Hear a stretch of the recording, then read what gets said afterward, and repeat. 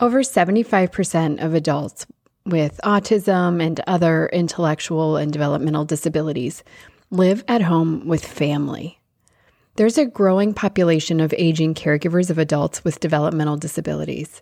This is in part due to increased lifespan of both the caregiver and the person living with an autism spectrum condition or another intellectual or developmental disability, and also due to extensive waiting lists for residential services. It's also due to improved healthcare and resources for people living with autism spectrum disorders and other intellectual and developmental disabilities. So in honor of World Autism Day, which is Friday, April 2nd, this podcast episode will focus on older adults who are caring for adult children with autism or other intellectual or developmental disabilities.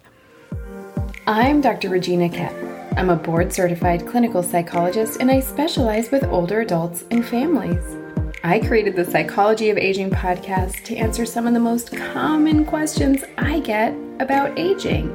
Questions about mental health and wellness, changes in the brain, like with dementia, relationships and sex, caregiving, and even end of life.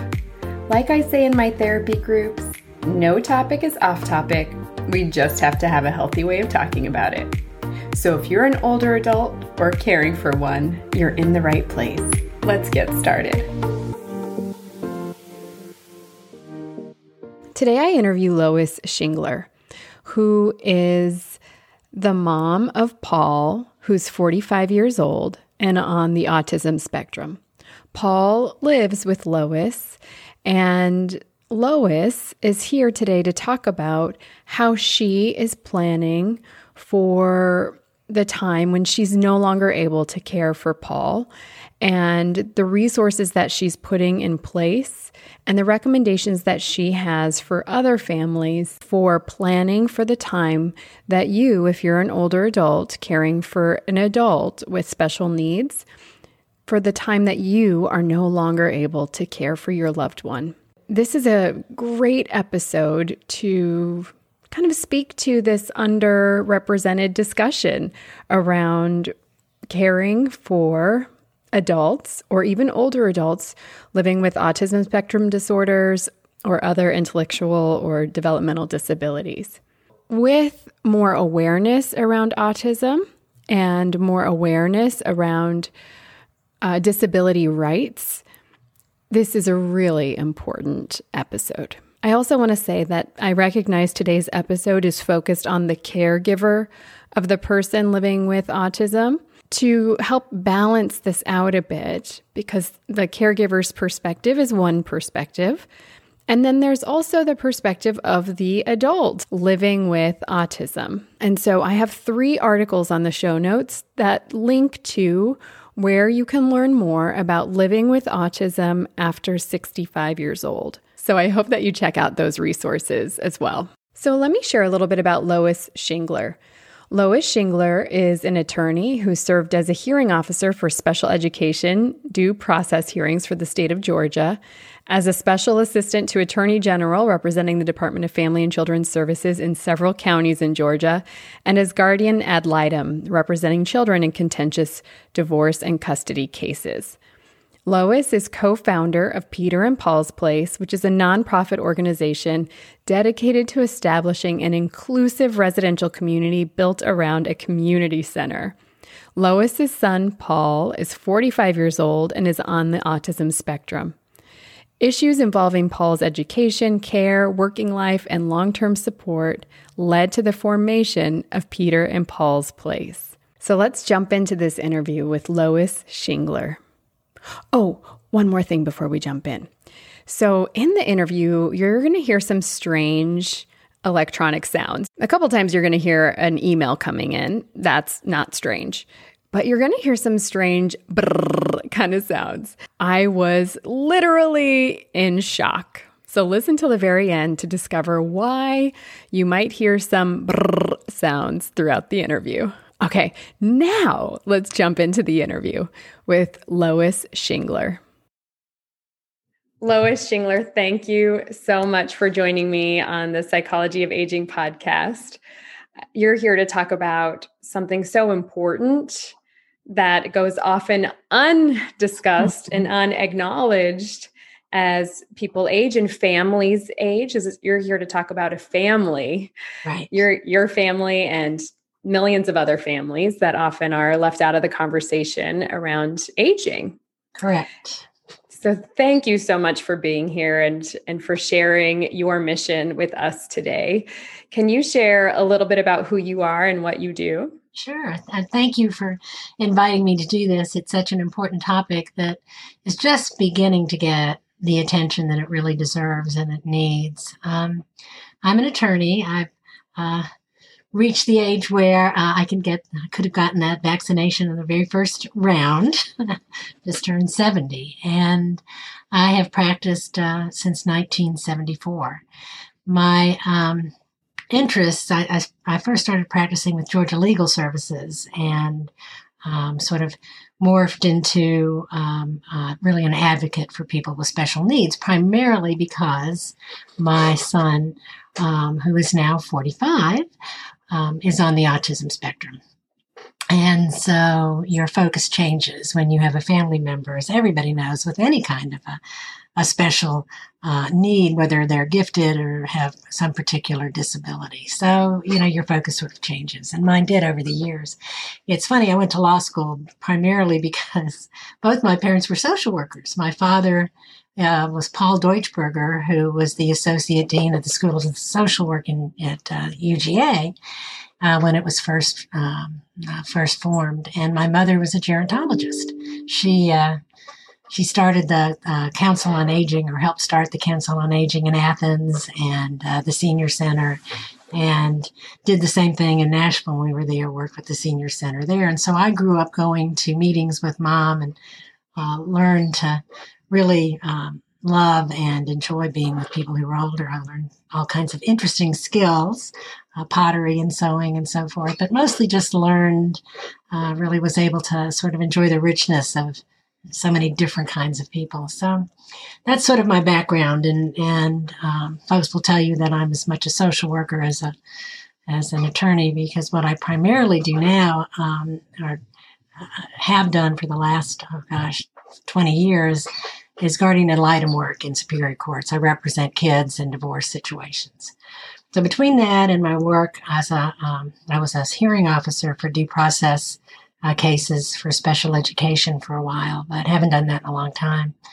But mostly just have been an advocate for my son and people with special needs.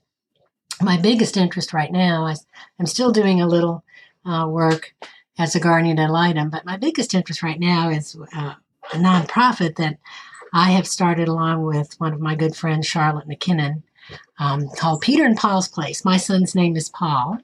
Her son's name is Peter, which is how we got to the name. And it's an organization that our eventual goal is to have a residential community, a place where people with disabilities, particularly intellectual developmental disabilities, can live with their neighbors, people who do not have developmental disabilities, and to have an inclusive community that has support there right on the grounds, a social worker, and maybe folks who are training to work in the field there on the grounds with them, and to have all kinds of opportunities for social activities, for educational activities, for connection with the community, and for support. So that's our eventual goal. Our immediate goal is to try to establish a community center in Tucker, which is where we're located, that will provide space for social, educational activities, and will also be open to the general public for use as an event space. And we want to center most of that around the arts, the visual arts, drama, music, things that people with disabilities enjoy just as much as folks who don't have them. So that's a little bit about me. I guess the important thing that I've left out is that my son Paul continues to live with us. And so all of the issues that we might talk about today are things that I've dealt with personally and with so many people that I know have dealt with personally. Yeah. And he works. He's been fortunate enough to have the support of Supported Employment. Briggs and Associates, a wonderful organization in Atlanta, supports him, and he has caregivers that, when there is no pandemic, take him to activities and will stay with him for the weekend in a condo that he and Peter own. They haven't been able to stay there for a year, but that hopefully will be coming up. So I have a personal connection as well as a sort of legal and intellectual connection with this whole area. Yeah. And one of the under-discussed topics that I'm so delighted that you're here to talk about is your experience of becoming an older adult. Right. You shared with us that you are 70, yes. And your son is 45. And so I know from our previous conversations, you're planning and thinking about what will your older adulthood look like, and what will your son's aging process look like, and where will you live? Where will he live? How do you negotiate and find all these resources? And, what is the state of things for folks with special needs who are growing older and who have aging parents, perhaps who they live with? Right. And so I'm wondering if you could share a bit about your experience of aging yourself with an atypical son on the autism spectrum or has a condition on the autism spectrum who, is 45. That's my age.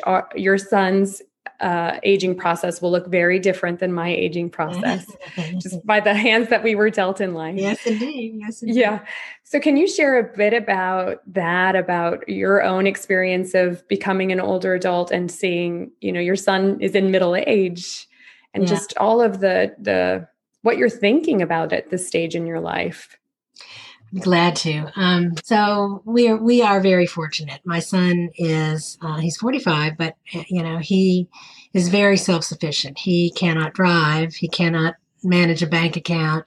He's doesn't know how to manage money. Period. Can't really plan meals. Can't really cook. He can do things in the microwave, and he can be left alone and can entertain himself. He loves sports. So we're lucky in that sense. There are a lot of people who have family members who need pretty much round-the-clock care and a lot of physical assistance, and Paul does not need physical assistance. So we're lucky in that sense. We're also lucky because he has a sister who is close by, who has a family, and, who can make decisions and help guide him when we're no longer here. So in that sense, we are very lucky. A lot of people don't have that. A lot of people don't have those resources. So as we get older, especially during this pandemic, he's been home a lot. So, all the time. And so entertaining him, getting him sort of motivated to do things has been much more difficult now that I'm older. And, you get past the parenting stage where you kind of don't want to have to make, plan meals and plan activities and try to keep people motivated. So that's one thing. The older you get, the less energy you have for that kind of thing. But there's some very real physical problems with aging parents taking care of aging adults. My eyesight's not wonderful at night when I'm driving. And so one of his jobs, when I hope it comes back, it hasn't, but he worked at a theater. But he worked in the evening. And so we would have to drive and take him to work and then pick him up. And usually taking him to work wasn't so bad, but picking him up, driving at night is a problem. So transportation is a problem. Transportation just in normal circumstances as you're older. You don't want to be in the car all the time. You have less patience. And, your reaction times aren't that good. So driving all of the time to get a family member to work or to a social activity or to a medical appointment can be exhausting. We're also lucky in that I have enough technological knowledge, not a lot, but enough, to be able to handle things like doctor's appointments and advocacy and, taking care of things that need to be done on the computer. A lot of families don't have that. As I age, I find that there are a lot of things that I just don't have the energy for. For example, tomorrow, my son and Peter both participate in the Marcus Jewish Community Center SOAR programs, and they're starting tennis, which means that now every Tuesday we need to get him to tennis and bring him home. And so, when you're a young parent and you have kids who are playing soccer or who are doing things that require your attendance, it's different than when you're older and you don't necessarily want to go sit for 2 hours and wait. The responsibility of taking care of another person as you are getting to the point where you're feeling like there are a lot of things you can't do for yourself anymore that don't come as easily is hugely problematic. The emotional stress as well as the physical stress. There are a lot of folks with disabilities who need physical help and their parents can't provide it. So, as you get older, there's so many things, the transportation issue, the connection issue, the advocacy issue. I know, especially in Georgia, we all have to be advocates. And no matter what training you have, let me tell you right now, and no matter what state you live in, and no matter what country you live in, you've got to be very vigilant because those issues don't go away. And if you don't fight for those things, they don't happen. And if anybody has spent any time trying to deal with Social Security issues or Medicaid issues or mental health issues with organizations that are state-run or even privately run, trying to get funded, it's very difficult and very frustrating. And sometimes you can do it on your own and sometimes you can't. And there's so many people with disabilities who do not have family member support that can do this for them. One of the reasons we started Peter and Paul's Place many years ago was that when my son Paul and his friend Peter graduated from high school and sort of went off into the Never Never Land, so many of the people he went to school with had parents who worked full-time or only one parent in the household. And, those individuals ended up totally disconnected from services, from social activities. And so there needs to be something available to those folks to allow them to live in the community and to, have a full and a supported and happy life, a life that they can contribute to others for. So aging, as we age, it becomes really critical to try and figure out what's going to happen. You really need to plan. For our son, as I said earlier, we're lucky enough to have a family member who will sort of manage his care, but he needs a place to live. And so one of the things that I would say to people when you're thinking about what's going to happen is to access whatever websites you can find in your community that talk about housing for people with disabilities. Just start doing a little computer search, a Google search, to try to figure out what's available. Go to the state. Most states have departments of behavioral science or some community health department that will have lists of who to go to. Look on your computer for any kind of resource that tells you how to get help for Social Security issues. Social Security is huge. If you don't access what's available, then your family member is really missing out on a lot of the options that are available to them. So think about where they're going to live. There are group homes. Most of them allow between only 4 and 7 residents. Group homes have their own set of issues. You have to really research to figure out, was this a place where, your family member is going to get the support they need and the connection they need and the transportation they need, and what's going to happen when you're no longer there? Who's going to manage it? Do you have a family member that's going to manage it? There are all kinds of models that you can find where people have their own residences where they have 1 or 2 roommates. That's what my son and his friend Peter have. They have a condo that we bought for them. Actually, they bought with some of their own funds, but a condo that we are trying to get them acclimated to live in with supports. It's been difficult with the pandemic, but that's kind of the plan for us, to have, our daughter sort of look over that. But if you don't have family members, look for something called a microboard.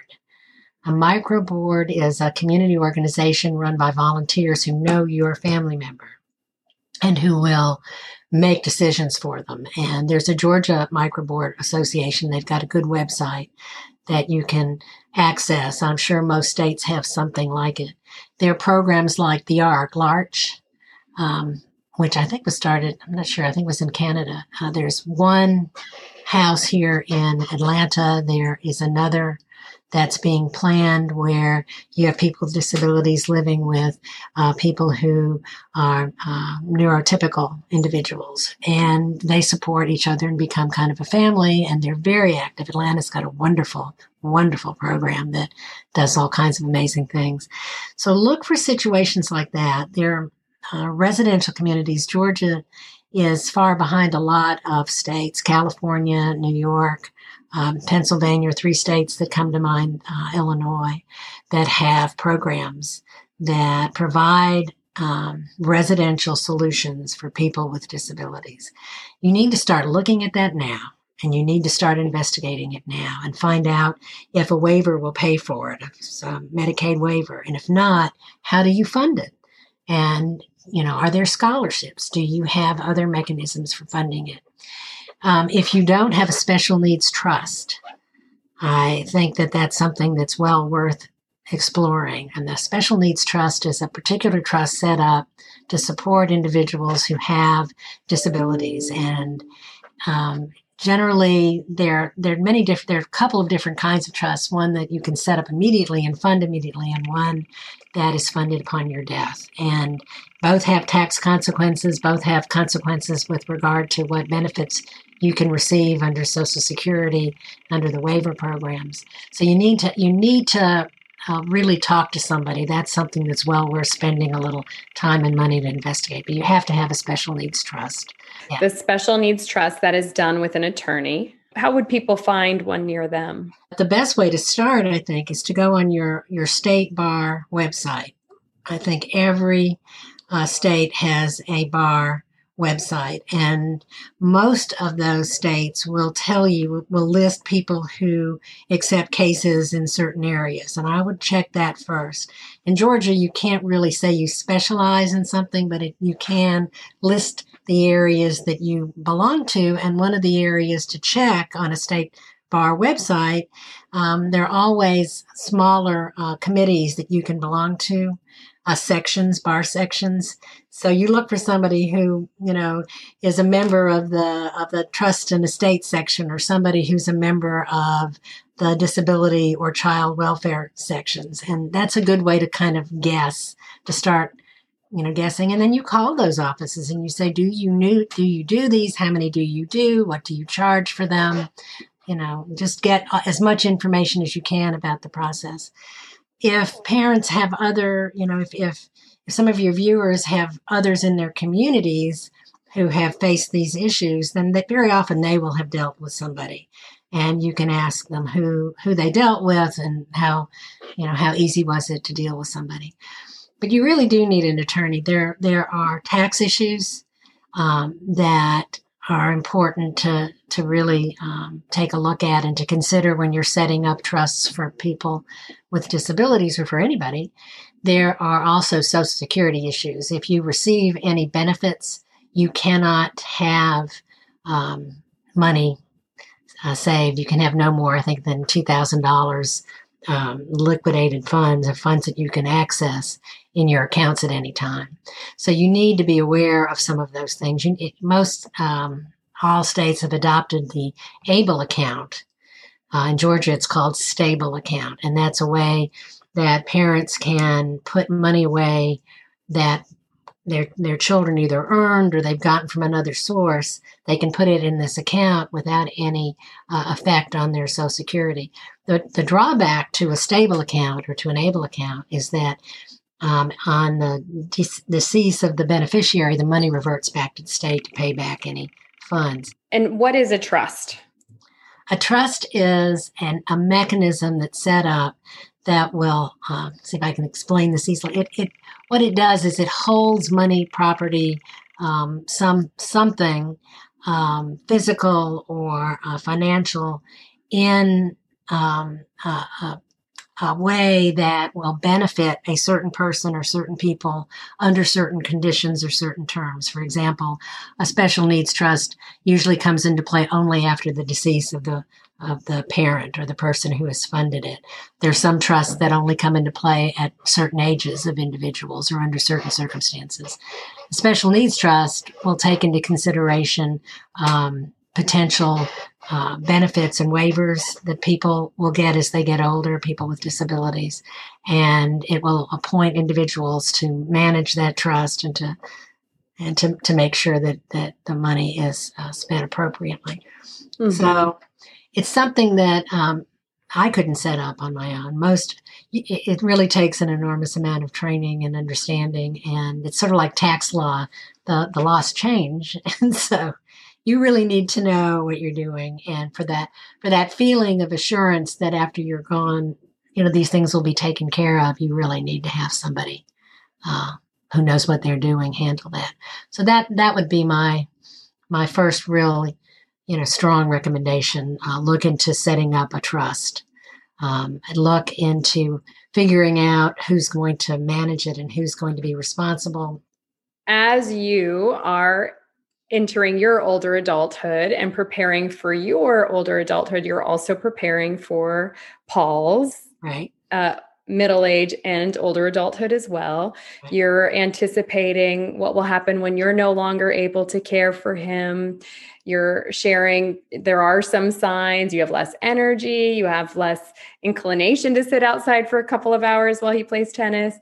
There's driving at night, there's the transportation. So you're imagining and planning for where will Paul live? Right. How will his funds be protected? Right. And so setting up a special needs trust, who will help him navigate these resources and living and financial needs. Right. So identifying someone in your family or looking at a microboard or some other advocacy organizations in your state or near you to begin this search before you need it, before it becomes a crisis or an immediate need. So you can be very thoughtful about how you plan for these resources. And do I have that right? You do. That's a very good summary. That's exactly right. I add to that transportation. You have to set up mechanisms for transportation. Housing, finances, transportation, and what trusted person, and if not a known person, a trustworthy person, and how do you go about finding them? And you're sharing microboards might be a way to do that. Right. This discussion is so relevant to me. Early in my training and working with older adults, I trained on a hospice unit at the Palo Alto Veterans Health Administration, at the Palo Alto VA. And one of the people I was working with, who was at the end of his life, he was on his deathbed, literally, would share with me that he had an adult son who had schizophrenia. And the adult son would come in and out of homelessness, depending on, many mental health conditions are episodic in nature. Maybe the person will maintain some medication management for a time and have stability, and then maybe go off medications and become unstable. So the adult child would go in and out of homelessness. And during the time that my patient was dying, his son with schizophrenia, who was a middle-aged person, was stable and living in housing that was stable. And the patient who was dying, my patient who was dying, was so worried about what would happen to his son. And just, how tragic the homelessness would be for his son with schizophrenia, how dangerous it would be, and then going into the adult son's own aging process, right? And I just, I honestly, as a young trainee, right? I was in graduate school. I was in my early 30s. I mean, I was at a loss. I didn't know. Thankfully, now I've had a lot more exposure and experience. And still, I don't know everything. And so talking with you and really hearing, you have a real insight. One, because you're the mother of Paul, who's atypical and living with an autism spectrum disorder. And Right. two, because you're an attorney and you help families plan for these sorts of things, and so what questions to ask and what to look for and how to plan and prepare. And even if you yourself can't set up a trust, that a trust needs to be set up and you can find somebody. And so your insights are so important. So you're preparing for all of the basic needs, Right. housing, transportation, finances. Who will be the steward of all of this, Right. These resources, and making sure your needs are met. And then there's the other side, which is the emotional side. Mm-hmm. And this is a side that is, people can't fill those emotional needs as well. It's like, what will happen to my son when I am no longer here? Because my son has been so reliant, even emotion. I'm the one he trusts. I'm the one he can tolerate being in the same room with. I'm the one who can soothe him. I'm the one who can, I know the mechanisms that will get him persuaded to do this other thing. And it's so terrifying. For the person who I was working with who was dying, and I'm curious about how it is for you. I would be so scared. Who will love my person as much as I love my person? And I wonder if you would share a bit about that. Yeah, if you take a look at that, multiply your feelings by millions. Yes. And particularly right now, when you think about right now during the pandemic, how many people who were hospitalized, who had, special needs adult children, or adult special needs children who were hospitalized and didn't understand what was going on. So when you think of the mental health issues, it's just, triple any possible number that you can think of, and you're probably going to get close. It's enormous. And I mean, I think your experience is not uncommon. I know of one situation in which there was a family member who was taking care of an adult special needs a man, I believe, in New York. And that individual died, and there were no relatives close by. So imagine what happens. This is an adult who suddenly his only relatives are here in Georgia, and they've never lived with him, don't know him, don't understand what's going on. And that special need individual has never been here. And all of their contacts, things they're familiar with, were in New York, and yet he couldn't continue to live there. So, when your listeners are thinking about it and thinking about some of the problems you just don't anticipate, it's extremely stressful. It's extremely nerve-wracking. We all worry about our kids, what's going to happen, even those who are typical, neurotypical. But that's why setting something up, you do the best you can. But almost everybody, I'll bet you, those who are listening to this can relate to this. Every once in a while, when I pass somebody on the street when I'm driving and they're holding up those signs, if I'm anywhere close, I have a little $1 bills folded in my car, and I'll hand them because I always think there, but for the grace of God is my son. Yeah. And I will bet you a large number of those listening right now can relate to that. Yeah. To look at something like that and think, how can I keep that from happening? And, I think that you would find it just as frustrating today as you did then, because there are not many answers.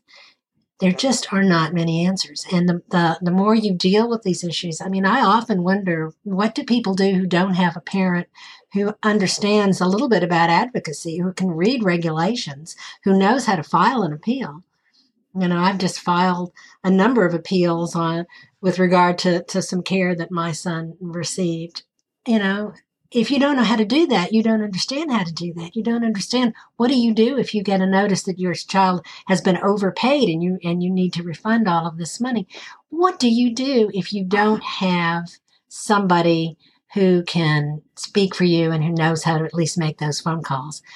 It's a huge problem. And will not exploit you. I mean, that's the other risk, is the risk of exploitation with these resources. Right. So you're overpaid. So the person managing takes a little, because aren't I caring too? And it's crazy. It's just crazy. Yeah. One of the biggest problems, I think, from, the pandemic is that because so many agencies are short-staffed, if you get a notice from Social Security that over the last 10 years, they've miscalculated your benefit and you owe thousands of dollars. Yeah. I know somebody who just received a notice that they owe $50,000. Yeah. If you don't know how to deal with that, if you don't have somebody you can call and say, what do I do?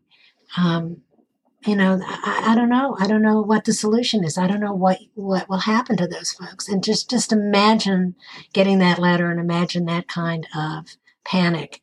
So, these are issues that are just beginning. That the number of people, it's interesting. I had those figures that back in 1931, the average life expectancy for somebody with developmental disabilities was 22, and now it's 70.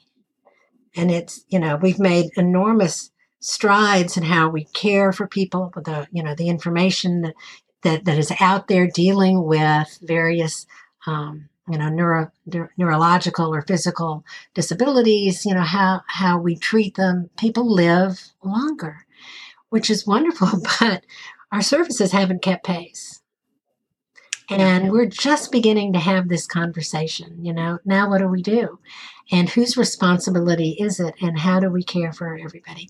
And how do we care for ourselves? If we don't take care of ourselves, so many people will say this is one of the mantras of people, parents with children with disabilities. If you don't take care of yourself, you can't take care of your child. So true with parents with kids who don't have any particular problems, kids who are gifted. If you don't take care of yourself, you can't take care of your child. And, the services just aren't always there and people aren't aware of them. So, I wish I had the answers. There are not many answers. Yeah. But thankfully, there are people like you who are advocating for a Peter and Paul's place. Now, tell us the plan for Peter and Paul then. So you do these weekend, when there's not the pandemic, they have a condo. Peter and Paul, who are friends, have a condo. They stay with you during the week. Then on the weekend, they go and stay in the condo. Is the plan to help them live in the condo full time? Yes. Yeah, that's the eventual plan, was to have them live independently with support. And both of them need almost round-the-clock support. Sure. So the idea is to live independently with support. That's why a residential community is really what I'd like to see happen, so that Peter can go next door to see a friend and watch a game, or they can have the same kind of social interaction that we have in our neighborhoods. So more than just the condo, which is fairly isolated. They need to have something that is more inclusive. And that's the problem with group homes. So many group homes are isolated, and there needs to be something that helps bring people together. So the plan is to gradually move them into that space, and eventually a different space for most of the week, if not all of it, and to have them visit here rather than visit at the condo.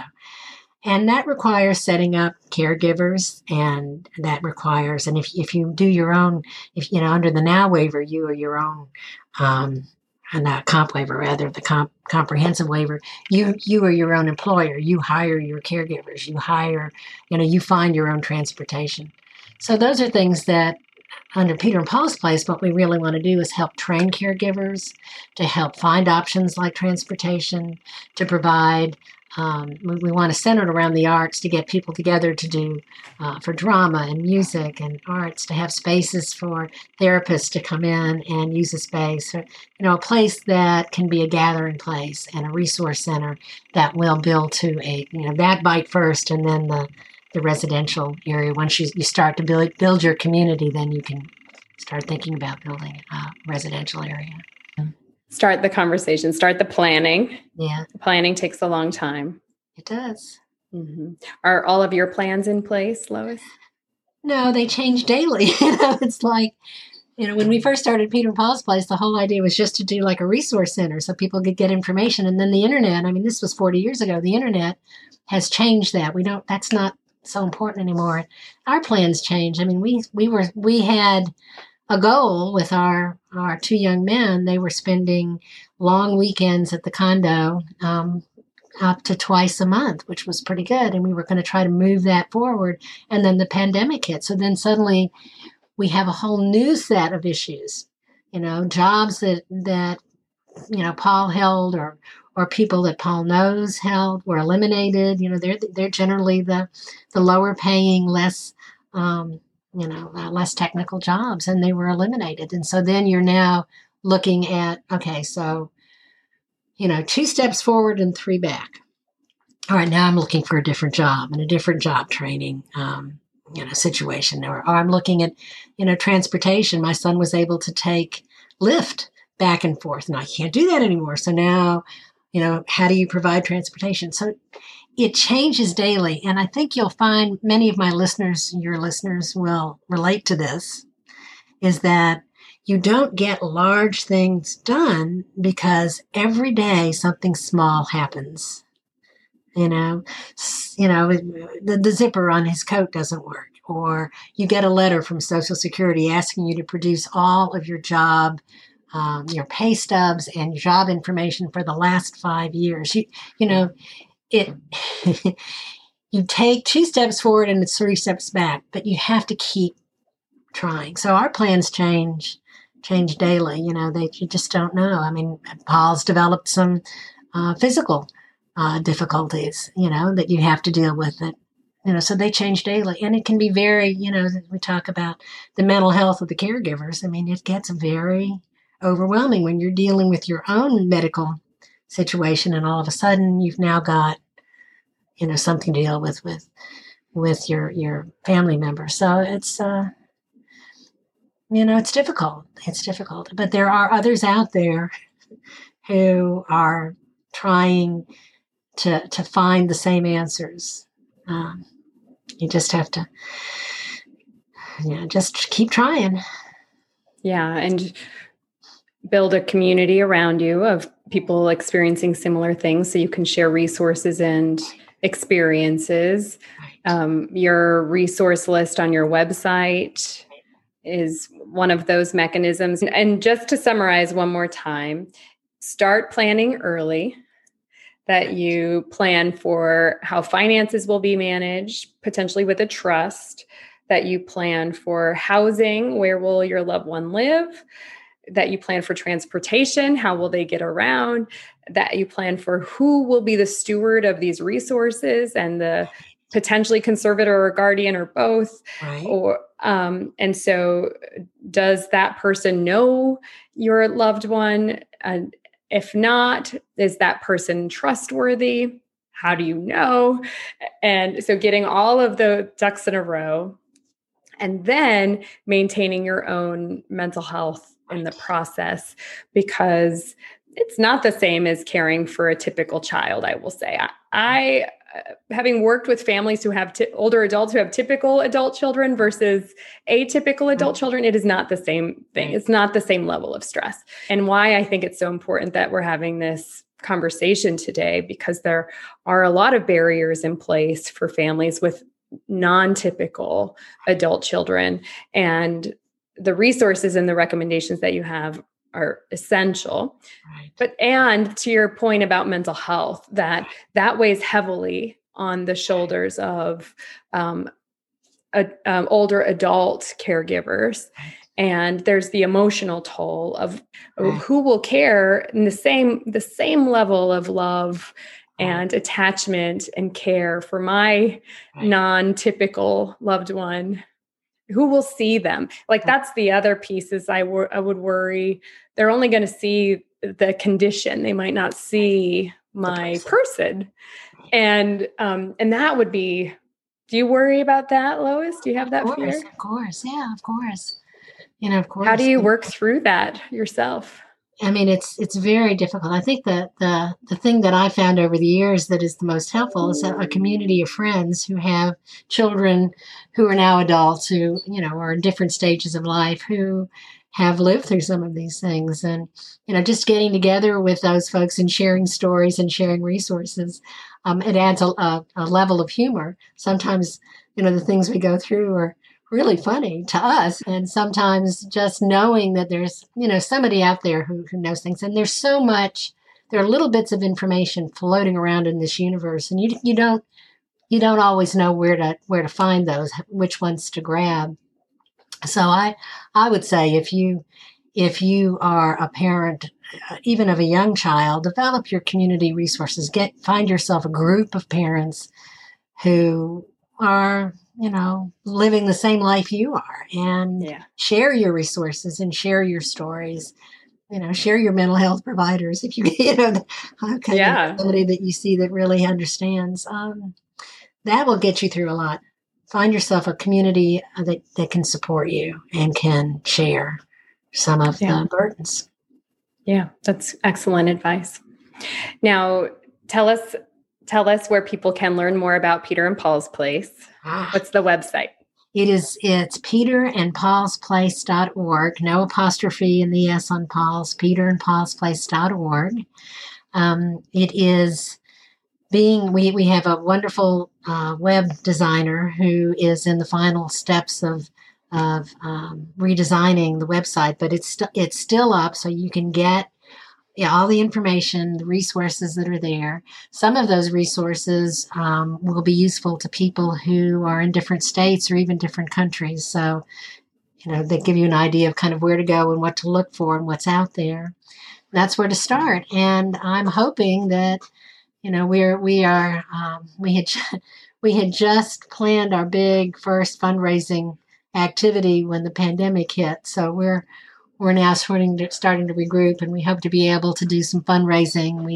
If anyone's looking for some place to donate to serve this community, that's the good place to start, because our next step is to acquire a community center, which once we can start to gather again, we can start to teach caregivers and have art classes and bring people together. So, and develop a residential community. And they can always you can connect with me. I think my email is on my bio, and I'm always happy to talk to people wherever you live. Yeah. Well, thank you so much for joining us today. I'll link to all of these resources on the show notes. Shining some light on this particular problem. I really appreciate that. And wish you all the best, and hope that there's somebody out there who's a lot smarter than I am who can figure this all out and share it, because it takes a team. It takes a village. Zoom from here, and I do a lot of Zoom things, but that doesn't mean I was struck by lightning when I was 11. Literally. But I was crossing the street with my mother on the way to the Council on Aging in Nashville, Tennessee. I may have been 10, and the lightning hit right near us, burned my umbrella. And so I blame everything on that. I have this effect on machines. Oh my gosh, that's fascinating. You're the first person I've met who's been struck by lightning. Fortunately, it didn't strike me directly, or I would have died, but it hit close enough to actually... Did the umbrella, what happened to your hand on the umbrella? Oh, it was numb for a while. I wish I could remember it more clearly, but I just remember having the sensation in my arm and part of my body. I think I don't really remember. That's all for today. Now it's your turn. All you have to do is subscribe, leave a review, and share this episode with others so that they can be part of the conversation too. One last thing, a special thanks to Jasmine Joyner, our Psychology of Aging podcast intern, for all you do. Lots of love to you and your families. Bye for now.